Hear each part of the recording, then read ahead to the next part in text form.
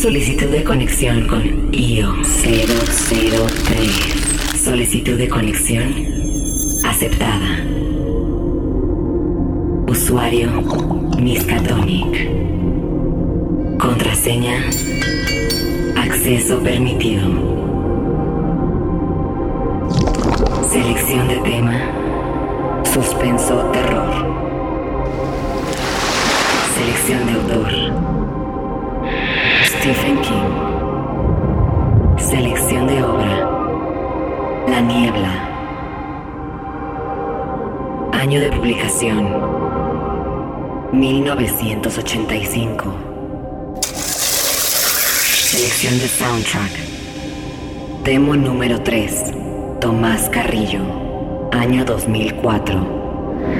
Revisando banco de archivos de IO. Selección disponible. Descarga en progreso. Descarga completa. Reinicie su memoria neuronal. Desconecte su mente. Cierre sus ojos. Escuche.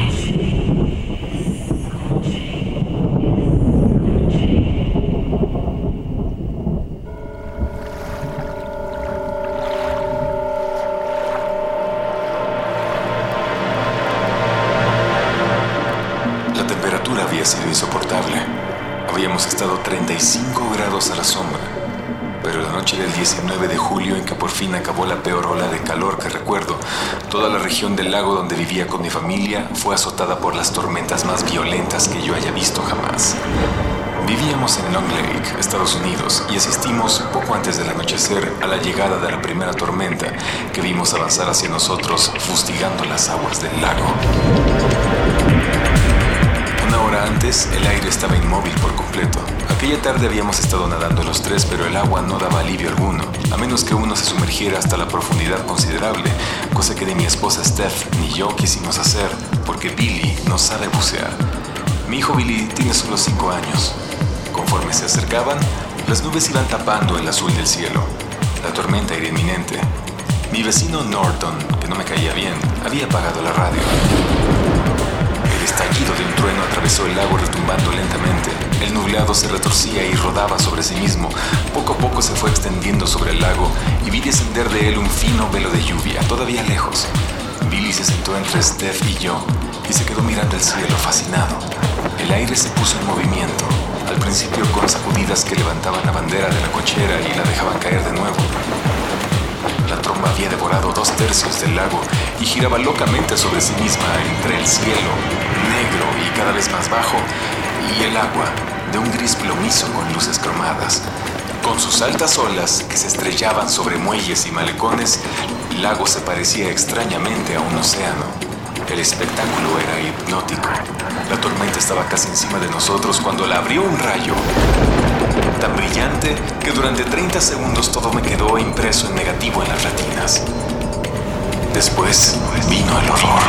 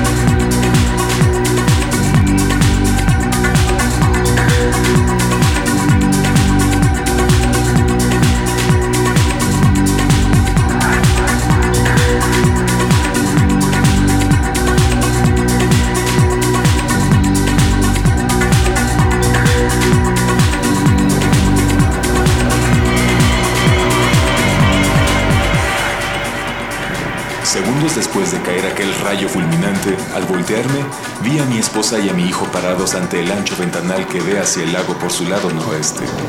En una espantosa imagen, vi el ventanal en el momento de estallar con un seco ronquido y acribillar con milladas flechas de vidrio el desnudo abdomen de mi mujer y el rostro y el cuello de mi hijo. Es increíble lo que podemos imaginar cuando tenemos miedo por nuestros seres queridos. Haciendo ambos con rudeza, los empujé a un lado. ¿Qué demonios hacen ahí? ¡Quítense de en medio! Steph me miró asustada. Billy me miró como si lo hubiera despertado de un profundo sueño. Los llevé a la cocina y encendí la luz. Y entonces llegó el viento. Era como si la casa fuera un avión en despegue. Era un silbido agudo, ruidoso, que se elevaba hasta parecer un chillido ahogado. ¡Bajen! Le ordené a Steph, gritando para hacerme oír. Sobre la casa había estallado un trueno como dos gigantescas tablas chocando. Billy se me pegó a la pierna. Bajé al sótano. Billy seguía unido a mí. Lo tomé entre mis brazos y lo estreché. Y luego encendí las velas. Estábamos en el cuarto de huéspedes bajo el pasillo frente a mi pequeño estudio. Nos mirábamos las caras a la oscilante luz amarilla de las velas y escuchábamos los aullidos y los golpes de la tormenta contra nuestra casa. Después de 20 minutos, oímos el desgarre que uno de los grandes pinos cercanos produjo al caer estrepitosamente. Luego hubo una tregua.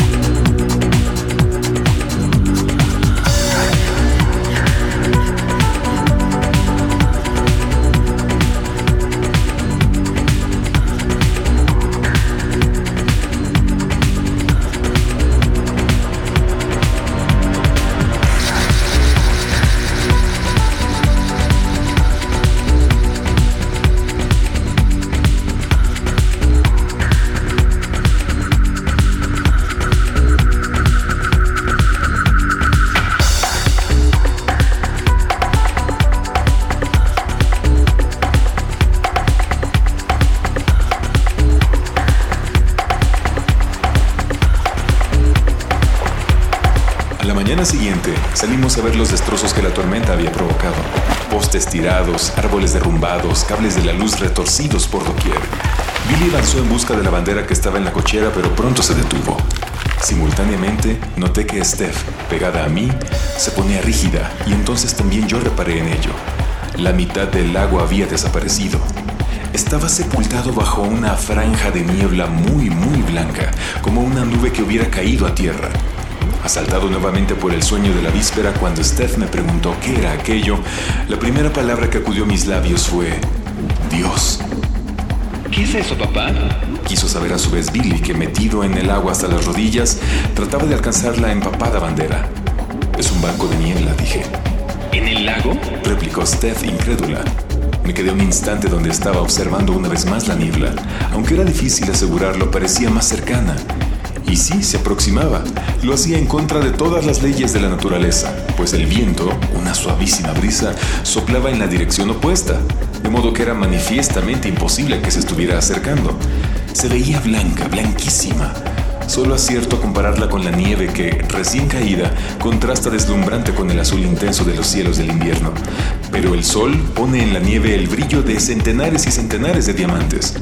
Y aquel curioso banco de niebla, pese a su limpieza y a su blancura, no brillaba.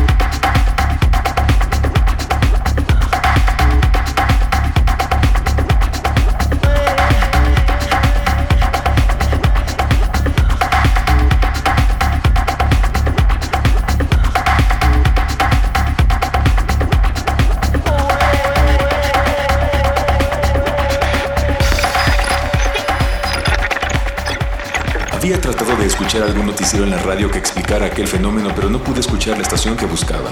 Me enjuagué con el brazo el sudor de la cara y sentí ganas de tomar otra cerveza, porque la primera solo sirve para abrir boca. Mientras recogía ramas caídas, pensé en el silencio de la estación. La WOXO estaba en la dirección de aquel extraño banco de niebla, y en la del poblado de Shymore, que era donde tenía su base el proyecto Punta de Flecha.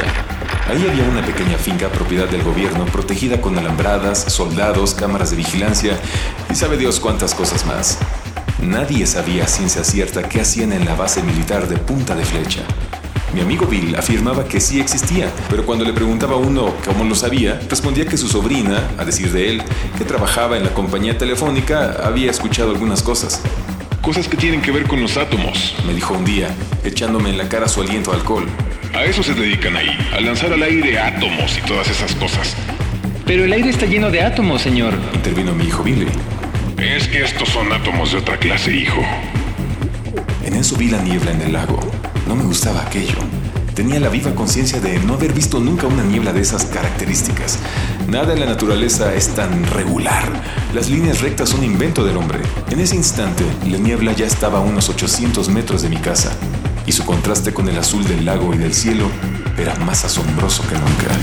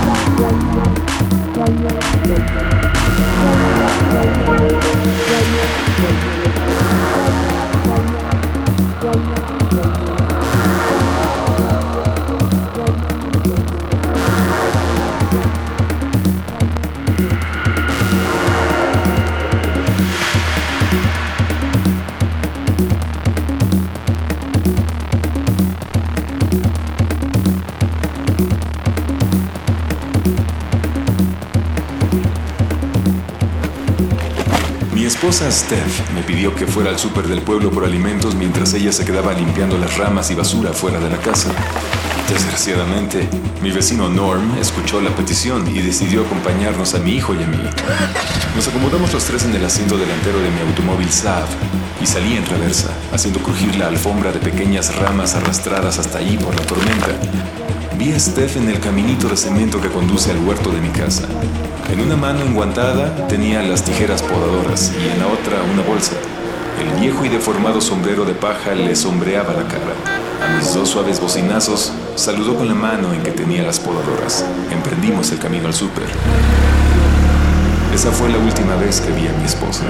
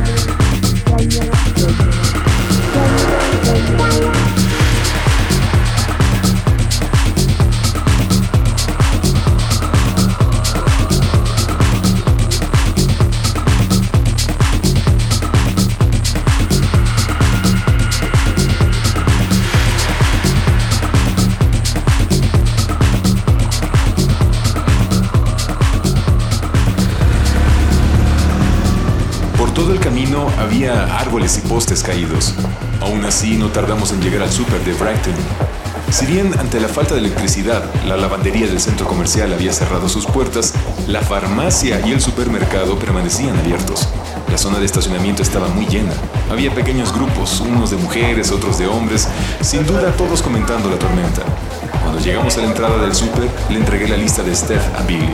Billy tenía 5 años, pero sabía leer muy bien. Toma un carrito y ve empezando. El señor Norton te echará una mano. Yo quiero telefonear a tu mamá. Volveré enseguida. Nos separamos. Billy tomó a Norton de la mano. Entraron juntos en el súper.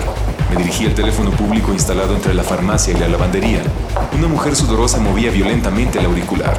Me situé detrás de ella, con las manos en los bolsillos, y me pregunté por qué me sentía tan inquieto por Steph y por qué sentía malestar con aquella niebla blanquísima, pero que no destellaba. La mujer colgó con furia y se volvió hacia la farmacia. Ahórrese sus 10 centavos, dijo al verme. No hay teléfono que funcione por aquí. Y se alejó malhumorada.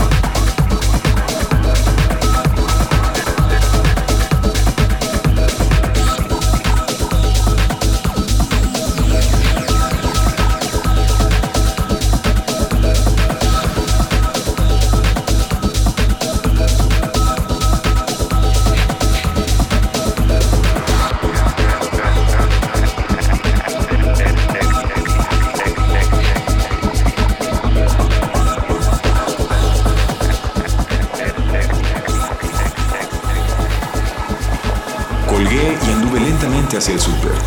Lo primero que noté fue la falta de aire acondicionado. Solo 2 cajas estaban abiertas y la doble fila de los que esperaban turno para pagar rebasaba las estanterías del pan, casi vacías, y flanqueando los pasillos del súper se perdía de vista. Las 2 agobiadas cajeras marcaban las compras con una calculadora de bolsillo. El gerente, Bud Brown, y su ayudante, Ollie Weeks, Estaban cada uno junto a una chica. Los cuatro parecían sentir calor y fatiga. Espero que te hayas traído un buen libro, dijo Norton al reunirse conmigo. Tenemos cola para rato. De nuevo pensé en Steph, sola en casa, y volví a sentir un ramalazo de malestar. Cargué tomates, pepinos y un tarro de mayonesa. Mira, dijo Billy apuntando a una esquina. Soldados. Eran dos, de uniforme color caqui que destacaba entre todos. Viviendo a 50 kilómetros de la base de Punta de Flecha, nos habíamos acostumbrado a ver militares. Aquellos, sin embargo, estaban demasiado jóvenes como para afeitarse.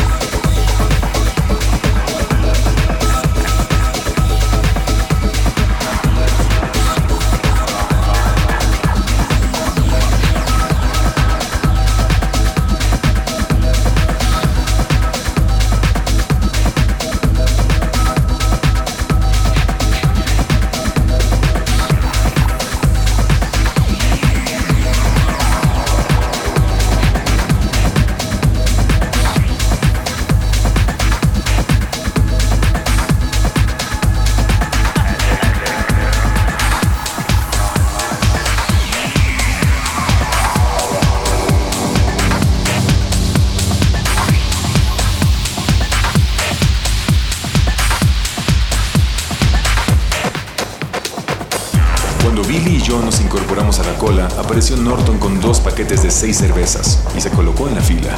Al faltar el aire acondicionado, hacía mucho calor en el local.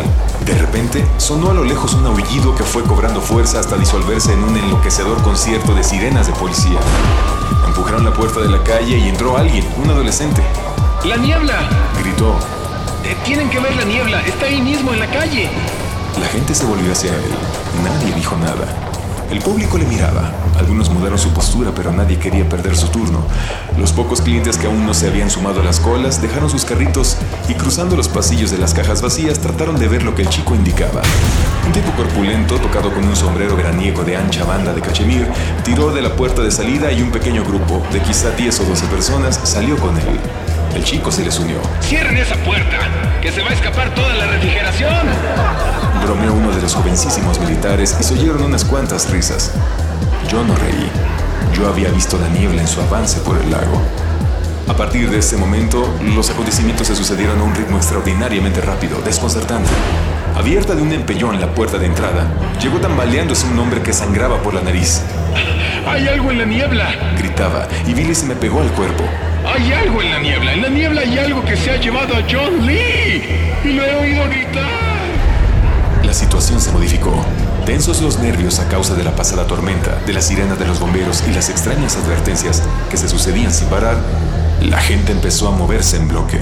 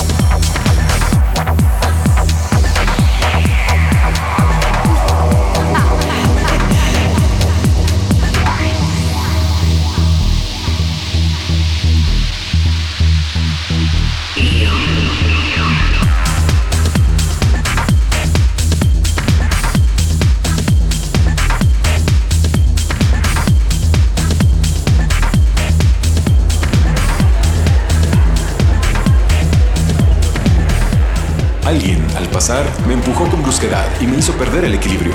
Tomé a Billy en brazos. Yo también me estaba asustando. La confusión iba en aumento. Cristo, ¿qué pasó aquí? Exclamaba Norton. Eso fue cuando empezó a oscurecer. Llegaba la niebla. Llegó con perezosa rapidez. Observándola, recordé la tormenta de la víspera. Cristo, ¿qué pasa aquí? Repitió Norton, ya con la voz entrecortada. Llegó hasta nosotros devorando con igual pereza el azul del cielo. A unos 6 metros de distancia, la línea divisoria era perfectamente recta. Me invadió la disparatada sensación de estar asistiendo a un efecto visual de Hollywood. Ocurrió tan rápido. El cielo azul se redujo a un ancho mantón, luego a una franja, más tarde un trazo de lápiz y finalmente se esfumó. Una anodina masa blanca se apretujaba contra el cristal del amplio escaparate. Yo alcanzaba a ver hasta el barril que, destinado a desperdicios, se encontraba quizá a 1,5 metros de distancia y vagamente hasta el parachoques delantero de mi automóvil, pero no más allá. Una mujer soltó un chillido muy fuerte y prolongado. Billy se apretó más contra mí. Su cuerpo temblaba como un atillo de cables de alta tensión. Lanzado a su vez un fuerte grito, un hombre echó a correr hacia la salida por uno de los desiertos pasos de las cajas. Creo que fue eso lo que finalmente inició la desbandada. La gente salió en tropel hacia la niebla.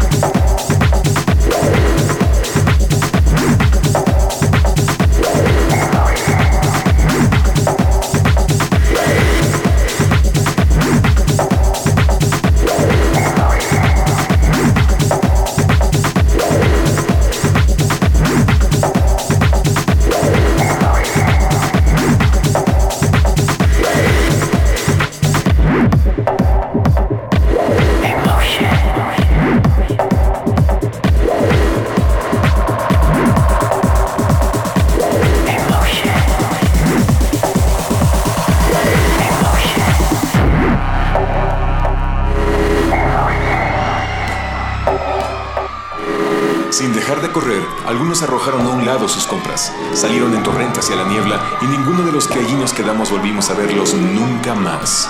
Un olor ligeramente ácido penetraba por la puerta abierta. Nuevos parroquianos comenzaron a agolparse allí. Hubo codazos, empujones.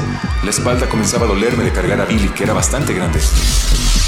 Súbitamente comenzó a escucharse un graznido gigante parecido a un grito metálico. El grito se prolongaba incesante, en competencia con la alarma de incendios. Parecía imposible que unos pulmones humanos alojaran aire suficiente para sustentar semejante alarido. ¡Ay, Dios mío!, balbuceó Norton y se peinó el pelo con los dedos. El grito cesó bruscamente. No fue perdiendo volumen, se cortó en seco. Otro individuo, un tipo corpulento que vestía los pantalones de trabajo color khaki, se lanzó a la calle, yo creo que con ánimo de rescatar al que gritaba.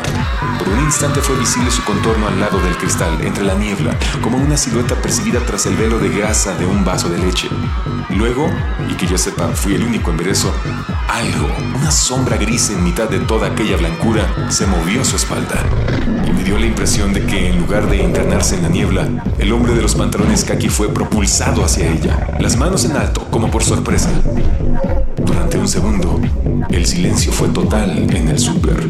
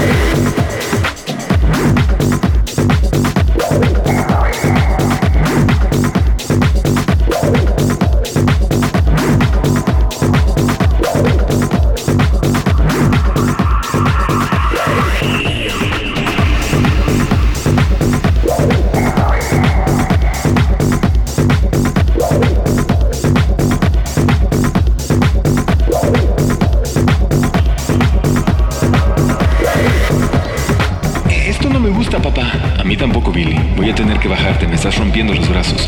Te tendré de la mano, ¿está bien? Salgamos de aquí, David. Dijo Norton sin la menor convicción.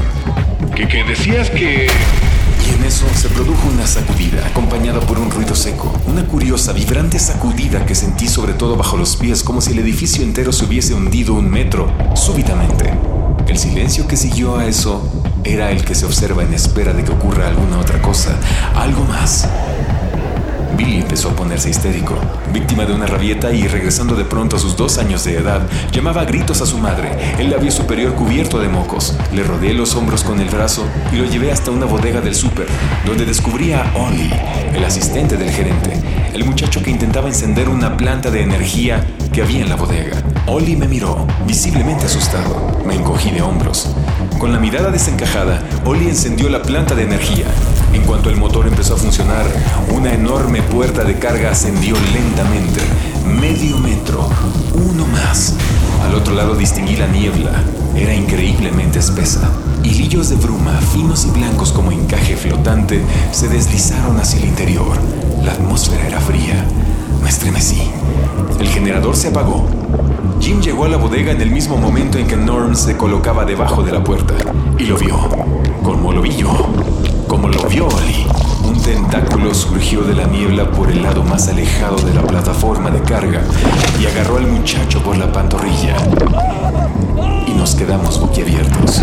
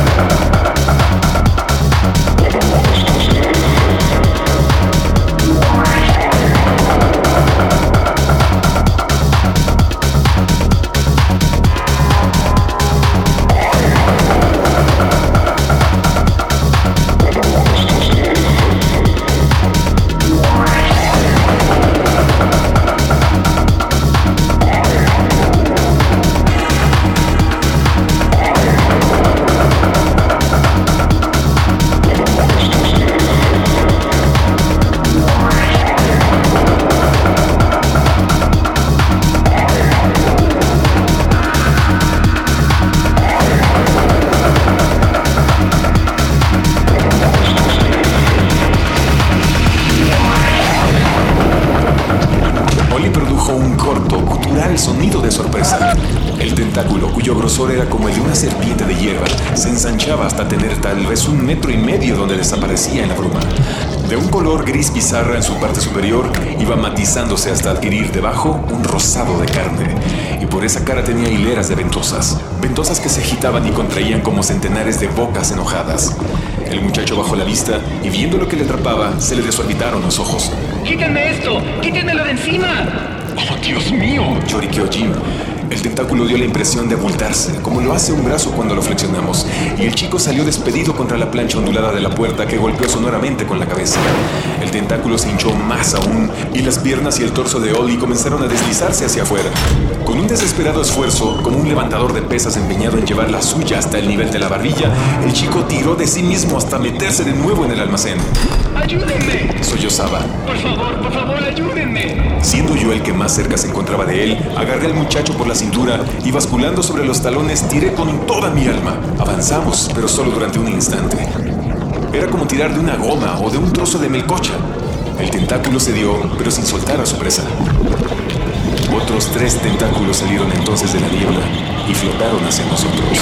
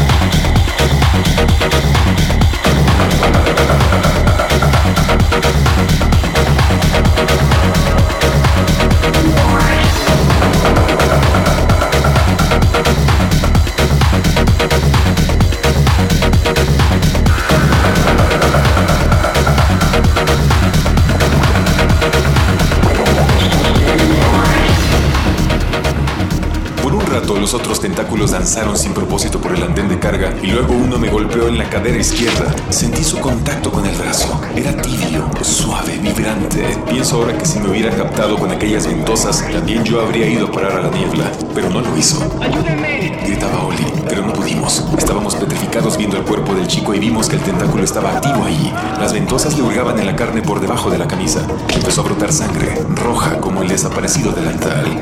Y luego, con un violento jalón, se llevó a Oli al interior de la niebla.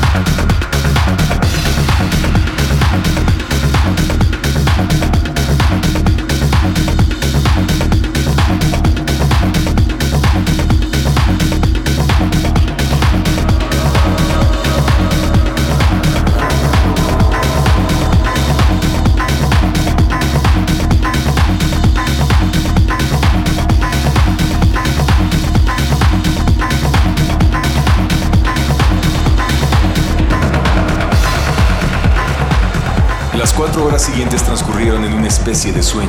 Tras narrarle el resto de los que estaban en el súper lo que había pasado en la bodega, hubo una larga deliberación, rayana en la histeria. Surgió el grupo de los racionalistas, de los que no creían nada de lo que habíamos platicado. Minoría que, encabezada por mi vecino Norton, constaba de unas 10 personas. Norton no se cansaba de señalar que éramos solo 4 los que testiguábamos la desaparición del mozo capturado por lo que él llamaba los tentáculos del planeta X. Chiste que le consiguió algunas risas la primera vez, pero que pronto perdió su gracia. Añadió que personalmente ninguno de aquellos 4 testigos le merecía crédito. Él y sus seguidores se encontraban la mitad en estado de completa embriaguez. Con todo el mostrador de las cervezas y toda la estantería de vinos a su disposición, él y los demás racionalistas habían pescado una borrachera fenomenal. La borrachera, por lo demás, les duraría muy poco. En medio de su alteración decidieron salir del súper y regresar a sus casas. Nadie pudo disuadirlos. Pero cuando menos, logramos que aceptaran llevarse una cuerda de 100 metros con ellos para saber cuánto avanzaban dentro de la niebla. Y cuando consiguieron la enorme cuerda, se la ataron a sus cinturas y se dispusieron a salir.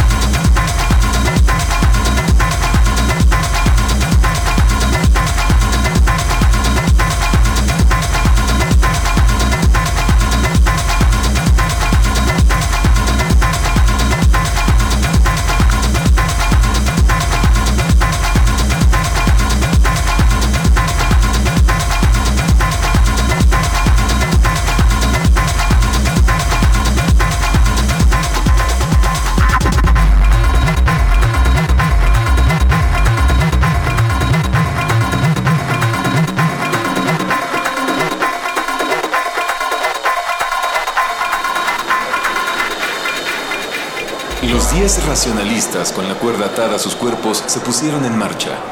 Amanda, una guapa joven que había sido niñera de mi hijo Billy, mantenía entreabierta la puerta. Yo sostenía la cuerda en mis manos. Fui soltándola poco a poco, atento a mantenerla floja. Seguía sin percibirse sonido alguno. Billy permanecía a mi lado, inmóvil, pero vibrando por obra de su propia corriente interior. Tuve nuevamente la extraña impresión de que los cuerpos, más que desaparecer en la niebla, se hacían invisibles. Luego, los 10 desaparecieron. Seguí soltando la cuerda, primero un cuarto, luego una mitad de su largo, y entonces dejó de correr por un momento. La cosa viva que se movía en mis manos se convirtió en otra, muerta. Contuve el aliento. En ese punto se restableció el movimiento. 3/4 partes de la cuerda habían desaparecido entre tanto. Su extremo estaba ya entre los pies de Billy. Luego, una vez más, dejó de discurrir entre mis dedos. Y entonces, de súbito, dio un violento latigazo hacia la izquierda y se fijó cimbrante en el filo de la puerta. Inesperadamente, 6 metros de cordel partieron de golpe, dejándome en la palma de la mano izquierda una ligera rozadura. Y de la niebla llegó un chillido agudo, trémulo. La cuerda me saltó de entre las manos con un nuevo latigazo. A este siguió otro.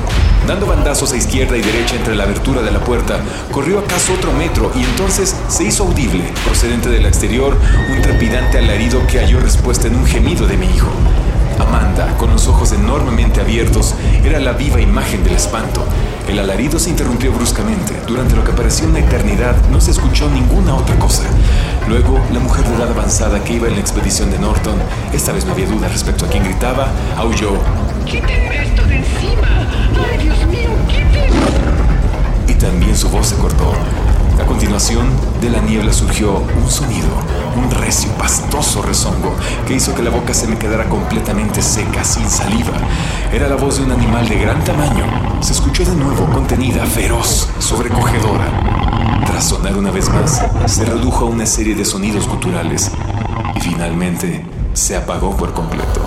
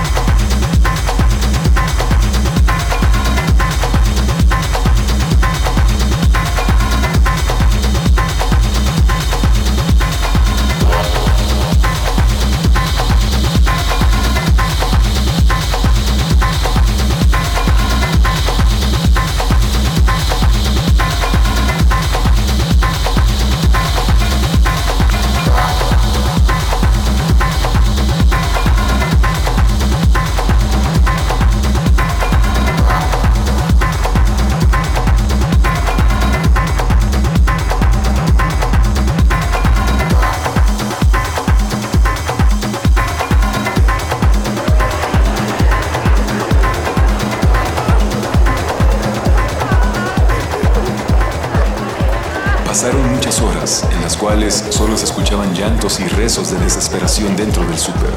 Todos sabían que no había salida posible y no existía esperanza alguna para nuestra desesperada situación. Al día siguiente, el gerente del súper, Bud Brown, me llamó con la mano. Lo seguí. Se encaminó a la zona de almacenamiento. Cuando pasábamos junto al refrigerador, agarró una cerveza. ¿Qué ocurre, Bud? Es que quiero que los veas. Empujó la puerta de doble hoja que se cerró a nuestra espalda con un breve reflujo de aire. Hacía frío ahí. Bud encendió la linterna y orientó el foco hacia arriba. Mi primera impresión fue la de que alguien había colgado un par de maniquíes de uno de los conductos de la calefacción que corrían por el techo. Vi 2 montones de cajas que habían sido derribadas de una patada. Alcé la vista y en la garganta empezó a formárseme un grito, porque las caras no eran de maniquíes de escaparate. Ambas cabezas parecían ladeadas. Las sombras proyectadas en el muro del fondo y las lenguas salidas de la boca. Los dos vestían uniforme. Eran los muchachos en quien había reparado al principio de la tarde para luego perderles la pista. Eran los soldaditos de la base militar de Punta de Flecha.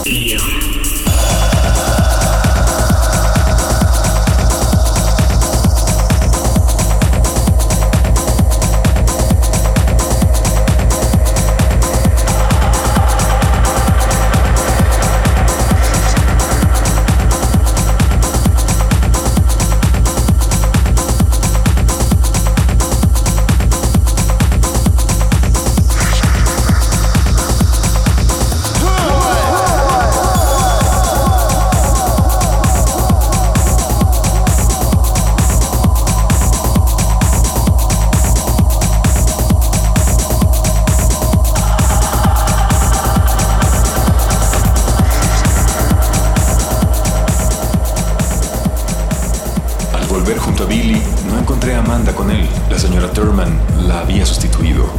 Eché a andar pasillo abajo y a la altura de la escalera que daba acceso al despacho de gerencia oí una voz. Señor Drayton, David. Era Amanda. Los ojos le fulgían como esmeraldas. ¿Qué ha sucedido? Nada, repuse. Ella se me acercó. Percibí un hálito de su perfume. Cómo la deseaba. ¿Embustero? Dijo. No era nada, era una falsa alarma. Bueno, lo que usted diga. Me tomó de la mano. Vengo del despacho. Está vacío y la puerta tiene un pestillo. Enfilamos el estrecho tramo de escaleras hacia el despacho. Tal como había dicho Amanda, no había nadie allí. Y la puerta tenía un seguro. Lo corrí. En la oscuridad la mujer se convirtió solo en un cuerpo.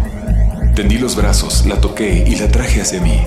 Estaba trémula. Primero nos arrodillamos en el suelo y nos besamos. Al cerrar la mano en torno a su duro pecho izquierdo noté, bajo la camiseta, los rápidos latidos de su corazón.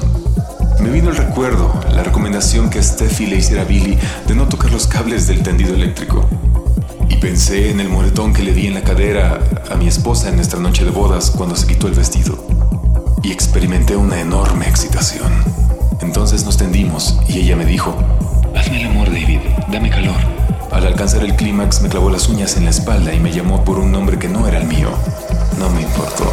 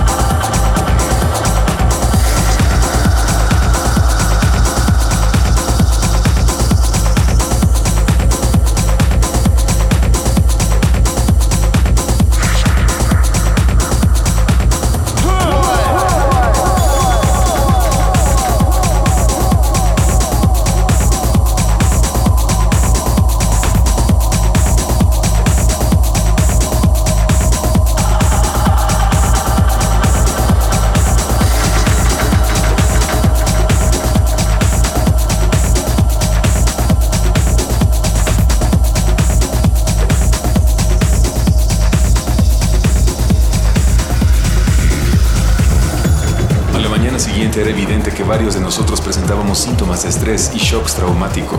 De los ataques de pánicos masivos había algunos heridos que sangraban profusamente. Los más enteros decidimos arriesgarnos y salir a la farmacia, cuya entrada se encontraba a 8 metros de las puertas del súper. La expedición la componíamos 7.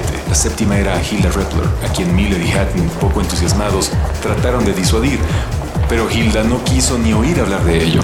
Llevaba consigo una bolsa de lona repleta de botes de insecticida, todos ellos destapados y listos para el combate.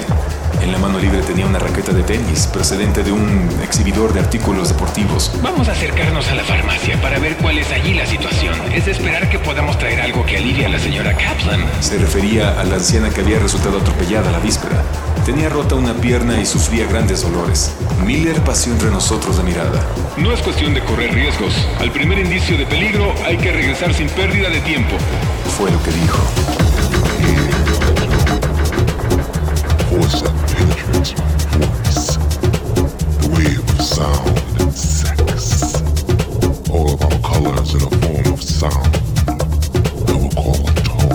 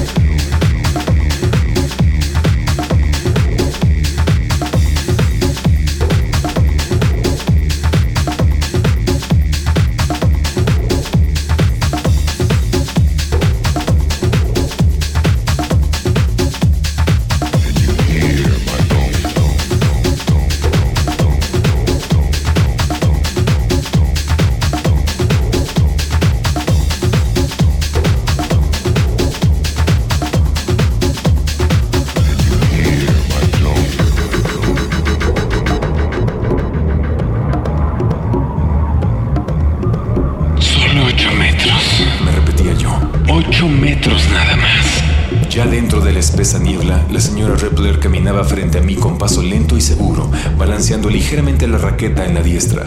A nuestra izquierda se elevaba un muro de aglomerado rojo. Del lado contrario, la primera línea de coches se perfilaba en la niebla como un buque fantasma. Percibí mi automóvil apeado muy cerca de la entrada.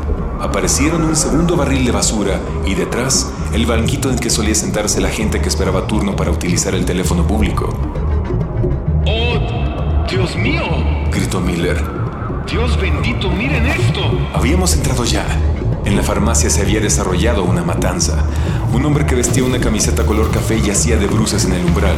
La prenda me pareció de color café, hasta que advertí unas pocas manchas blancas en su parte baja, y me percaté entonces de que en su momento había sido una camisa totalmente blanca. El resto era sangre seca, y había algo más. Le faltaba la cabeza. He ahí lo que me desconcertó. Como las piernas se extendían abiertas hacia el interior de la farmacia, la cabeza debía haber estado sobre el escalón de la entrada, pero no estaba allí. La incredulidad me envolvió como una ola. Los destrozos, la carnicería eran lo bastante horribles, pero además daba la impresión de que se hubiera celebrado ahí una fiesta desenfrenada. Colgaban por todas partes lo que se hubieran dicho serpientes, solo que no eran ni planas ni anchas, parecían más bien tiras de cables muy delgados. Me extrañó su color, del mismo blanco intenso de la niebla, y entonces me recorrió la espalda un estremecimiento frío como la escarcha. Si aquello no era papel rizado, ¿qué era? Y repentinamente lo comprendí. Comprendí lo que había causado la muerte de los infelices que se encontraban en la farmacia cuando llegó la niebla. ¡Fuera! ¡Fuera de aquí!, dije. Reseca como tenía la boca, la palabra brotó como una bala cubierta de pelusilla. ¡Fuera de aquí! Bob me miró. David, ¿qué te pasa? Son telarañas, les dije.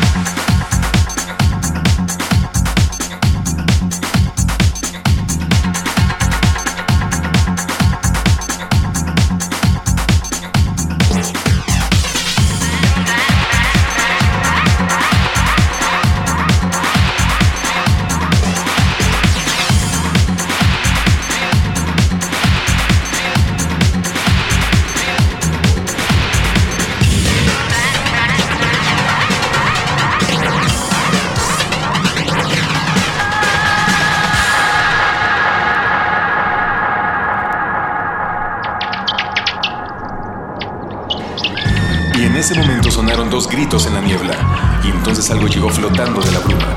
Con la blancura del fondo era imposible verlo, pero lo escuché. Emitió el sonido de un flojo latigazo. Y lo divisé cuando se le enroscó a Buddy Eagleton en la entrepierna de sus jeans, a la altura del muslo.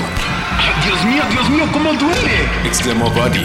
Bob quiso agarrarle y entonces vi lo que estaba ocurriendo. El fino hilo blanco que se le había enrollado a Eagleton en la pierna, como una cuerda de seda, se le estaba hundiendo en la carne. Cortaba limpiamente la tela del pantalón, la hebra se le hincaba en la pierna, y según iba ahondando, la sangre afloraba al bien dibujado tajo circular. Errol tiró de él con fuerza. Aún de un chasquido, Buddy quedó libre, y entonces Dan tropezó con varios hilos colgantes y se quedó prendido en ellos exactamente como un insecto en un papel matamoscas.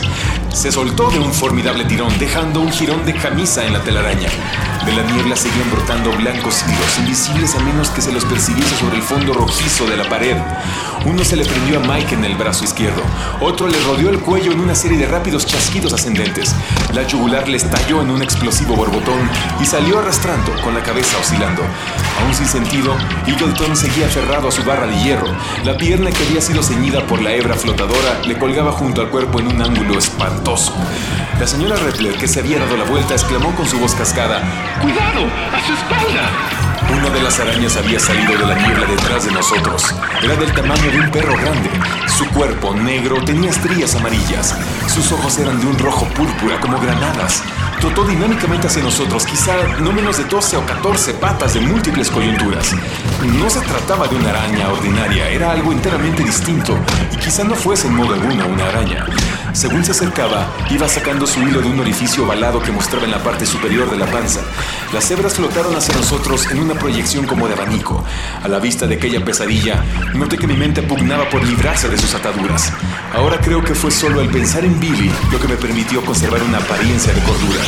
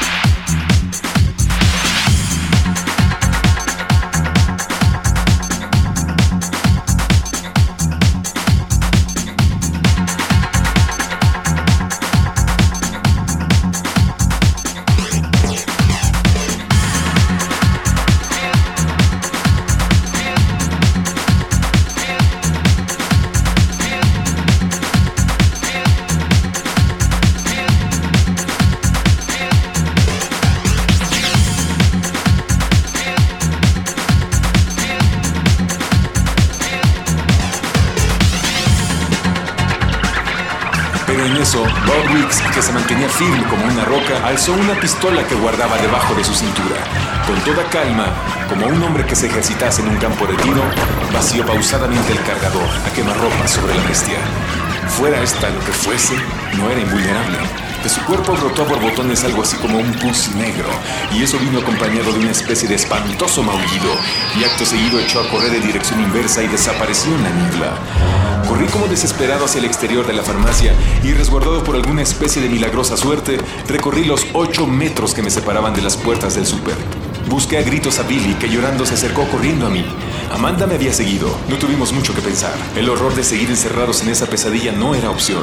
Abracé a Billy y, sujetando a Amanda de la mano, corrimos otra vez al estacionamiento. Mi coche Saab estaba muy cerca.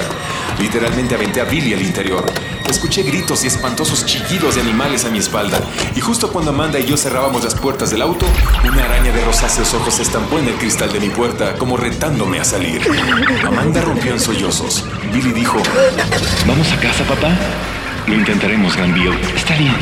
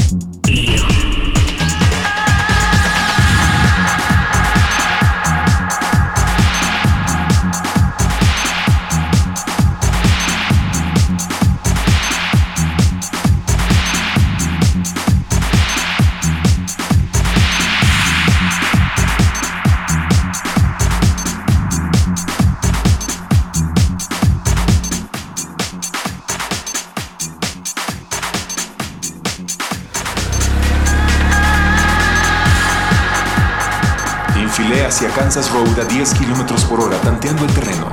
La visibilidad, aún con los faros y las luces de posición encendidos, se reducía a 2 o 3 metros. La tierra había sufrido alguna terrible convulsión. La densidad de la niebla no disminuía. En una ocasión, pensando que había árboles atravesados en la carretera, tuve que detenerme. Luego, y como empezaron a ondular y a moverse, comprendí que se trataba una vez más de tentáculos. En otro momento, sobre la 1:20, Billy me aferró el brazo. Papá, ¿qué es eso? ¿Qué es eso? En la niebla se perfiló una sombra que la tiñó de oscuro. Tenía el tamaño de un edificio de 20 pisos y avanzaba derecho hacia nosotros. Pisé a fondo el freno. Amanda salió proyectada hacia adelante. Tenía 6 patas, eso lo sé, y también que su piel, de un gris de pizarra, era en determinados puntos de un castaño oscuro. Llena de arrugas y de profundos surcos, la piel tenía adheridas docenas, centenares de aquellos insectos rosados de ojos pendiculares. Ignoro cuál sería el verdadero tamaño de la bestia. Lo cierto es que pasó limpiamente sobre nosotros. Una de las arrugadas patas grises golpeó el suelo justo al lado de mi ventanilla.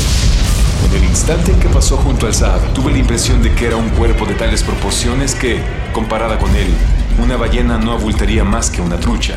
En otras palabras, algo tan enorme que la imaginación no aceptaba captarlo.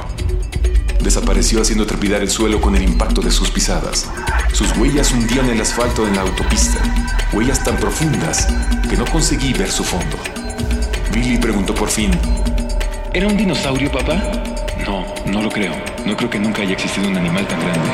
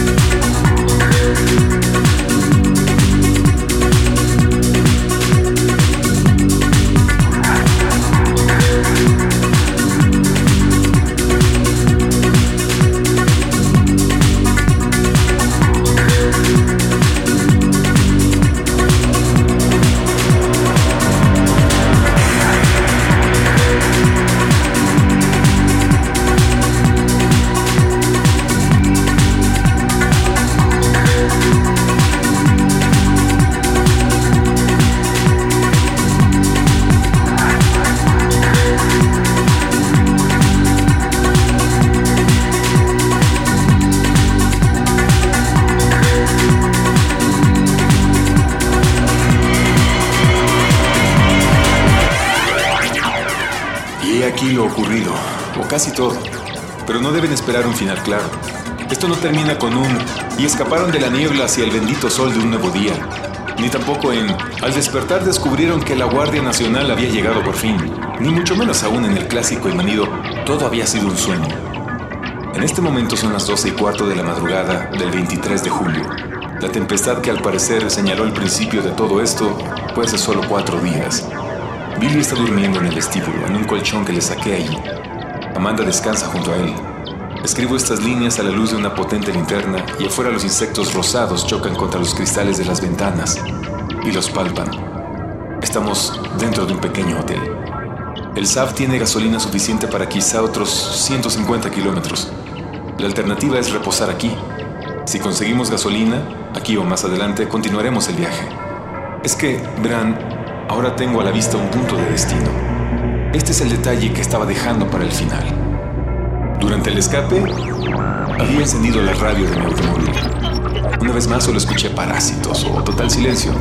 Y entonces, inesperadamente, justo cuando me disponía a apagar la radio, me pareció escuchar, o soñé que escuchaba, una palabra, solo una, en un punto situado en el extremo mismo de la FM. No capté nada más. Estuve a la escucha tal vez 1 hora, pero no capté nada más. Aquella palabra, aquella única palabra, tenía que haberme llegado gracias a un minúsculo cambio del efecto impregnador de la niebla. Una brecha infinitesimal que volvió a cerrarse de inmediato. Una sola palabra. Tengo que dormir un poco. En el supuesto de que pueda hacerlo hasta que raye el día. Voy a dejar estas páginas encima de mi auto con la esperanza de que alguien las encuentre un día y las lea. Una palabra. Si fuera cierto que la escuché, si lo fuera, voy a acostarme. Pero antes quiero besar a mi hijo y decirle 2 palabras al oído. Ya saben, para conjurar malos sueños que puedan asaltarse. Estas 2 palabras tienen algo en común. La que escuché es Connecticut y la otra, esperanza.